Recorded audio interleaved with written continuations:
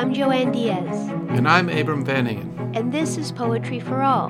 In this podcast, we read a poem, discuss it, learn from it, and then read it one more time. Today, we are delighted to be joined by special guest Laura Van Proyen. Laura is the author of 3 collections of poetry, Our House Was on Fire, Inkblot and Altar, and most recently, Frances of the Wider Field. She is also the co-author with Gretchen Bernabe of Text Structures from Poetry, a book of writing lessons for educators. Laura serves as managing editor of the Cortland Review, and she is the founder of Next Page Press. And I am also delighted to say that she is one of my favorite all-time poets and friends. We have been in a writing group together since, I believe, maybe 2002 or 2003, Laura. Do you remember when we met? Right around then. Yep. Oh, That's my awesome. goodness. Yeah, we met in a small poetry workshop at the Poetry Center of Chicago, and I am pretty certain that I would not be writing 99% of my poems if it were not for Laura. Well, I feel exactly the same way, Joanne. I don't know what my work would be doing without your help and insight and your friendship in poetry. So, thanks. It's great to have you on this podcast. Thank you so much for joining us. Would you be willing to read this poem, Elegy for My Mother's Mind? Of course. Elegy for My Mother's Mind. We are walking inside your mind where it's beginning to snow. And no matter how quickly I shovel, the path will go blank. Where you'll lose the child who picked every last tulip you waited a solid Chicago winter to watch bloom. Lose the girl who pedaled her Schwinn up and back the driveway while you fried bacon behind the evergreens in an electric pan so the house wouldn't smell. But this night, grackles above us blacken the tree, and you hold on to me as you get into the car. Together, we go to the store where you try on every clearance-marked blouse and buy nothing. You're forgetting sadness, too, that pool where you used to swim with an armload of bricks, where no slow tug of a rope could pull you from the bottom. You're forgetting about anyone but you, when before dawn on the piano you pound great balls of fire and the old rugged cross and whistle in searing vibrato. You gift dollar store Kleenex, pour beans into wine bottles, lift my chin and say, "I'm so glad you were born." Then your pupils widen and tunnel back to before I was here, before my brothers or sister, before you lost your father, a time of buses and rain, of radio static, and for a minute you're far from me, so I reach for your trembling hand. Wow. Thank you so much for that. That's so powerful. Maybe, Joanne, it would be great to hear a bit from you about the kind of tradition of elegy that this situates itself in. So when we say elegy, we are commemorating a loss, and we're commemorating grief and death. And so often it's the physical death of someone we love. But it isn't just a eulogy. Elegy is not the same as eulogy, right? So when we offer a eulogy for someone who has died, it's often coming along with funerary rituals and rites, right? And it's often in praise of someone. But the elegy is so much bigger than that, because it's about grief, but it can also be about anger and struggle and resistance to the fact of this loss. And the other thing that makes elegy interesting is that it doesn't just have to be for the death of a person. As in the case of this poem, what an amazing title, Elegy for My Mother's Mind. So it's the loss of the mind and of memory that's being commemorated here. But it can be the loss of a place, that a person cannot no longer return to, right? It can be an emotion. And so I feel like it's a really broad category of poetic expression. And I just love reading elegies to see how each poet innovates within that mode in a new way. It may be interesting to know that one of the previous versions of this poem was actually called Pre-Elegy for My Mother's Mind, thinking about it as, the elegy waiting to happen because she still had capabilities and frankly still does. But I was speaking about that with someone and they said, why do you have it as a pre-elegy? Why not just a straight up elegy? And I made that change. This isn't a pre-elegy. It's not just a anticipatory poem waiting for this loss to happen. It is active. It's an active loss. Mm-hmm. That was a decision I was glad that I made, and also that somebody pointed out to me to consider, because this feels much more true. Can I ask you how you think about what ought to come as the first line of a poem? What's the effect you're going for? How do you know when you've got the right opening line? That's a great question, Abram. One answer to that question is, for this poem, starting sort of with action, we're walking inside your mind. Like from the outset, the situation feels pretty clear. Another answer is a nod to the poet Jenny Brown, who I've thanked her through the years for saying, Laura, you should lop off the first 7 lines and lop off the last 7 lines and see what's really happening in there. That advice sometimes rings to me in my own, private process where I don't need someone else to tell me to do that anymore, where I may really look at where does this poem really begin. And so it felt to me that the revisions that I made got to the essence of this, beginning with a little more immediacy. Yeah. And I'm curious, too, then, to think as well about endings. There's a slightly different ending that used to come in the earlier draft. I think it's great that we could talk about drafts and how a poet goes through the process. We don't often get that opportunity. And the draft that came before, or at least at some point before, ended with the mother's knowledge, with all that she knew from the past. Mm-hmm. And the trembling led to the knowledge. And here we end with the trembling hand itself. So I'm curious to know how you tweaked that end and what you were thinking about as you did so. Sometimes we overwrite, thinking we need to lead a reader to, someone was thinking about this, where the trembling hand was really what the conclusion was, reaching for someone's trembling hand. That knowledge is passed through that action of the daughter holding the hand of the mother that's trembling, quite clearly with all of the reverberations of the past that were just spoken about in the previous lines. So the thinking got in the way, I thought, and the action and the tangibility of the image of the hand felt truer to the poem. The trembling hand as an image brings out all of the tension of the poem, of all this knowledge and how does it pass on, and all of these memories and what happens to them, and reaching for them even as they're trembling. Just to step back a moment, I love what you just said about Jenny Brown's advice and how often a poem begins in one place and feels more complete in another.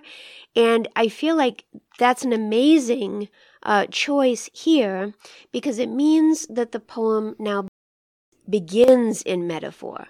And I think the reason that's so striking is because the metaphor then reaches out to me as a reader, so that even if the you of the poem is the speaker's mother, I feel like that metaphor teaches me about how many times I've wanted to change somebody's mind about something and can't, right? How many times I've wanted to walk into someone's mind and sweep away the snow, whatever that snow might be, and I simply can't. And what a failed enterprise that is. And in a way, the poem begins in failure. I don't mean to suggest it's a failed poem. I mean that it is already pointing to the limits of what's possible. And I admire that so much. I think that's what makes this poem so memorable for me, is in large part the metaphors, I wonder if you could talk a little bit about what you achieve by addressing this poem to the you, to the mother. Having a mother who's experiencing dementia, I think I felt compelled to address the you because I really wanted to be able to say these things possibly to her. The speaker of this poem addressing the mother in particular, or the mother's mind in particular, it sort of is what we can't actually say to the person themselves. This isn't a conversation that can really happen. I can't say this to her. The speaker of this poem can't address this to the mother in particular. So it felt like a way of grappling at a very close distance, whereas a she would have distanced this even further, where I feel like the impulse of the speaker is wanting to hang on to those things, really wanting that closeness and the intimacy of a you. This is an address from me to you, and a real close expression of the loss that is known. These things are coming, which in some way make them even worse because they're coming, they're anticipated. Yeah, and usually I think of elegy as a response to a loss that has occurred, as a way of grappling with it. But what's particularly interesting about the sort of twist of this poem is that it's both enduring that loss and anticipating it further. Mm-hmm. It's in the process of the losing that we get the elegy itself. And one of the things I find really wonderful about this poem, I just think it's a really excellent sort of account of the experience of the gradual loss, because memories are lost at such a different rate. I was listening to my friend's podcast, The Brain Made Plain. Jonathan Peele, my friend, is a neuroscientist, has this podcast, and the first episode is talking about the different ways that memories are stored. It's mentioned at one point, where short-term memories are in one place and they can be affected very differently than long-term memories. And so you begin to lose the ability to have conversations with people in the immediate, and yet they can remember things like how to play piano songs from their youth, or even their own youth, going so far back. And so it's a very strange process of loss where deep knowledge and deep memories remain, even as new memories are lost and never retained.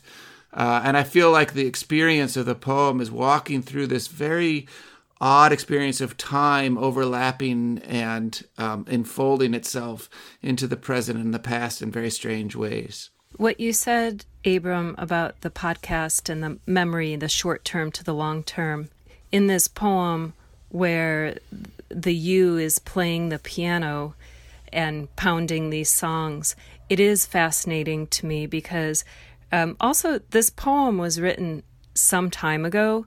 Actually, this poem was probably written about 6 or so years ago, which was really at the beginning of dementia for our family. But my mother is still alive, and I had occasion to visit recently, and she may forget that I'm visiting because I live out of state. So when I go there, it's like a surprise every time she walks in the room and sees me. However, she still will sit at the piano and she's playing these old hymns and still remembering the words and playing. She'll read the music, but I know she doesn't need it.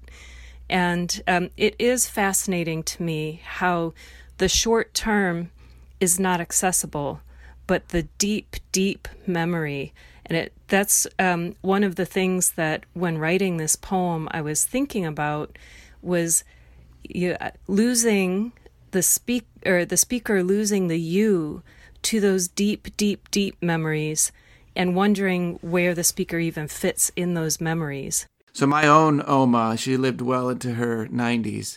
One of the very last things she could remember was the hymns that she grew up with. she could forget that I had a conversation with her, but she could sit down and play Jesus Loves Me on the piano. And my grandma on the other side, who spoke Dutch until she was 5, and then spoke English for 90 years, when she was 95, started to forget the English words for things and remember only the Dutch words. Wow. I feel like this poem is such a wonderful and heart-wrenching account of what are the memories that really lie at the core of things, and where do I, the speaker, fit in those memories? At what point will I be lost, but you'll still be playing the Old Rugged Cross? And what I love about the poem, too, is how many directions it pulls me in as a reader in order to understand the complexity of this experience. And I love that you do it through image and through metaphor. So look at some of what's happening in the middle of the poem, right? Even the word lose is used multiple times in the poem. Lose the girl who pedaled her Schwinn up and back the driveway while you fried bacon behind the evergreens in an electric pan so the house wouldn't smell. And then, so there are all kinds of details from the past that may be vanishing, but some of the things that are vanishing may not be entirely bad. So I love this sentence. You're forgetting sadness, too. That pool where you used to swim with an armload of bricks, where no slow tug of a rope could pull you from the bottom. That's an amazing metaphor for the intensity of the sadness that the mother once felt, but doesn't have to feel anymore, right? And then that juxtaposed against, if I'm being honest, I find the next sentence quite humorous. You're forgetting about anyone but you. I kind of love that. When before dawn. That's important, that these songs, when before dawn on the piano, you pound Great Balls of Fire and the Old Rugged Cross and whistle in a searing vibrato. It's before dawn.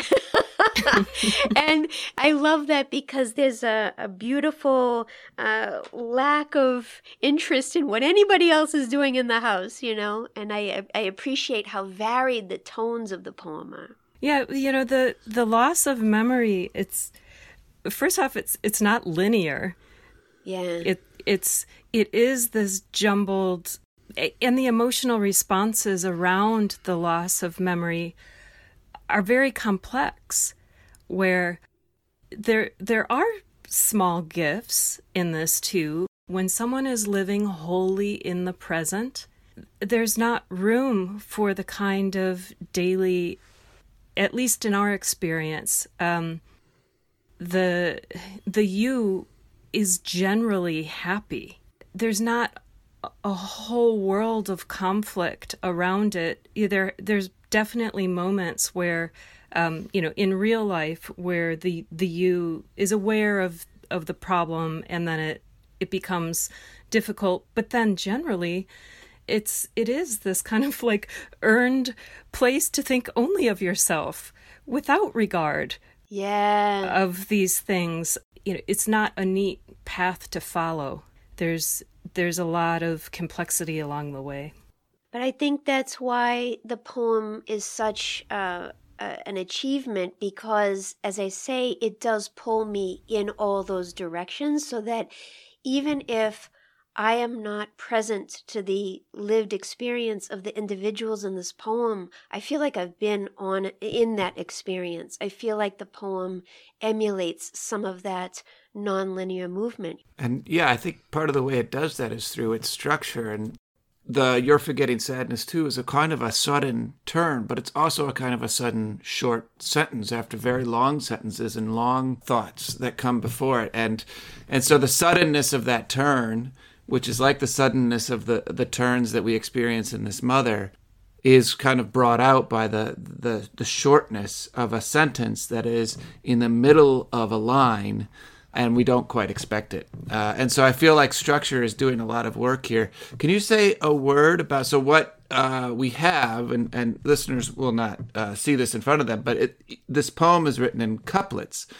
Can you talk a little bit about how and why you structured the poem that way? What was the couplet doing for you as a way to think through this poem? I can't remember if I tried it in all different ways. I probably did. But in the end, the couplet felt to me like the right amount of time to pause, to absorb what was written there. So also these are longer lines than I often use, that I'm often writing in. And so when I compose a poem, I'm also composing aloud. So I read in my process, especially revision, I'm always reading aloud. And it was really about the momentum and the pauses. So it felt like the information in each of those couplets in some way needed to be next to each other, needed to be paired up. But yet, if I had one big block of lines, there wasn't enough space to let this poem breathe. To really, I suppose, to give the mind a little rest between kind of these. I also felt like the couplets made possible those shifts we had just been talking about, where there's unity in the couplets. It's a very controlled, uniform form, but it allowed for multiple turns in that space that also was important to have pause in between each of those as those sudden turns were happening. I love what you said about how you read your work aloud as you're developing the poem. That's true in general for all of your work? Yeah, my husband knows when I'm working because you can hear me, and he knows not to come in, if it sounds like I'm talking to myself in there. Well, that's amazing. And then, so that must help you think about the lineation within the couplets as well. And I do this all the time when I read any poem, which is even before I read this for the sense of a poem, I look at the ends of the lines to see if there's something the poem can teach me even before I'm reading for sense. And so if I look at the ends of your lines, look at what they do. Look at the story that they already tell, even before we read the whole poem, right? Snow, blank, tulip, girl, you, house, tree, go, blouse, pool, bricks, bottom, dawn, cross, Kleenex, glad, before, father, minute, hand. I feel like those words point to what's inside the lines in a really powerful way and create surprises and emphasize things that I then look for in the body of the poem, which I just love. It also made me see how noun heavy those, it's really just nouns and pronoun and verb, which are the building blocks of most of our writing anyway, Sting. The details chosen also, I think, really matter. And when you're thinking about the construction of a poem, it's not just that she goes to the store, she goes to the dollar store for Kleenex. It's not just that she plays songs on the piano, she pounds two very different kinds of songs, Great Balls of Fire and The Old Rugged Cross. What I think makes this a particularly good poem is that the experiences being described are often brought through by the sounds being used to describe them. So one particularly good example of that to me is this incredible metaphor of sadness and the power of this sadness and that this sadness had over this mother and how hard it was to get beyond it. That pool where you used to swim with an armload of bricks, where no slow tug of a rope could pull you from the bottom. The slow tugging of the rope is in the words themselves, and the bottom just feels so heavy by the sounds of the words being used to describe it. Well, as I said, I do compose aloud, and I am very interested in sonic association and the sonic landscape that a poem can build. So a lot of that comes into play in my revision process, where it may be choosing a different word than I had originally based on its sonic quality to create, for instance, that repeated no, slow, and, the monosyllabics there that really simplify and slow down the reading.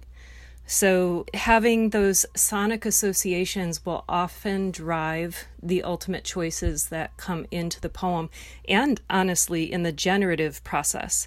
Because as I'm generating, sometimes the next word or a word in close proximity to whatever it is that I've just written might spring up because of some sonic similarity. Of the assonance is really, I think, what pulls me into those associative places more than anything else. Well, and there are sounds in the poem itself too, which is, I think, particularly powerful. That is, we can hear these songs being played on the piano, but the last sound of the poem is radio static. And the last image of the poem is a soundless, trembling hand. And so the noise of the poem is going out even as the poem comes to an end. That's a beautiful observation, Abram. Thank you for noticing that, because the truth is I didn't think of that consciously in the composition. The radio static, certainly, kind of the hum of what that means, isn't so different than the beginning to snow at the beginning. I think of, radio static, like back in the day with televisions when it had the static, we used to call that the snow on the screen. Right. So, there was some conscious association there, but the thought of it really being muffled out to a kind of silence, I'm enjoying that read. Thank you. So, Laura, with all that you've taught us about this poem, all that we've learned, would you be willing to read this poem again? I would love to. Elegy for My Mother's Mind. We're walking inside your mind where it's beginning to snow, and no matter how quickly I shovel, the path will go blank. Where you lose the child who picked every last tulip you waited a solid Chicago winter to watch bloom. Lose the girl who pedaled her Schwinn up and back the driveway while you fried bacon behind the evergreens in an electric pan so the house wouldn't smell. But this night, grackles above us blacken the tree, and you hold on to me as you get into the car. Together, we go to the store where you try on every clearance-marked blouse and buy nothing. You're forgetting sadness, too. That pool where you used to swim with an armload of bricks, where no slow tug of a rope could pull you from the bottom. You're forgetting about anyone but you, when before dawn on the piano you pound great balls of fire and the old rugged cross and whistle in searing vibrato. You gift dollar store Kleenex, pour beans into wine bottles, lift my chin and say, I'm so glad you were born. Then your pupils widen and tunnel back to before I was here, before my brothers or sister, before you lost your father. A time of buses and rain, of radio static, and for a minute you're far from me, so I reach for your trembling hand. That's so great. Thank you so much for reading that. It was my great pleasure. Thank you, Joanne and Abram, for having me, and thank you for all you do for poetry. To learn more about Laura's poetry, please visit her website at lauravanproyen.com. To learn more about this podcast, please visit poetryforall.fireside.fm. If you don't already subscribe, please do, and please give us a rating as well and help us to spread the good news about this podcast. Thank you for listening.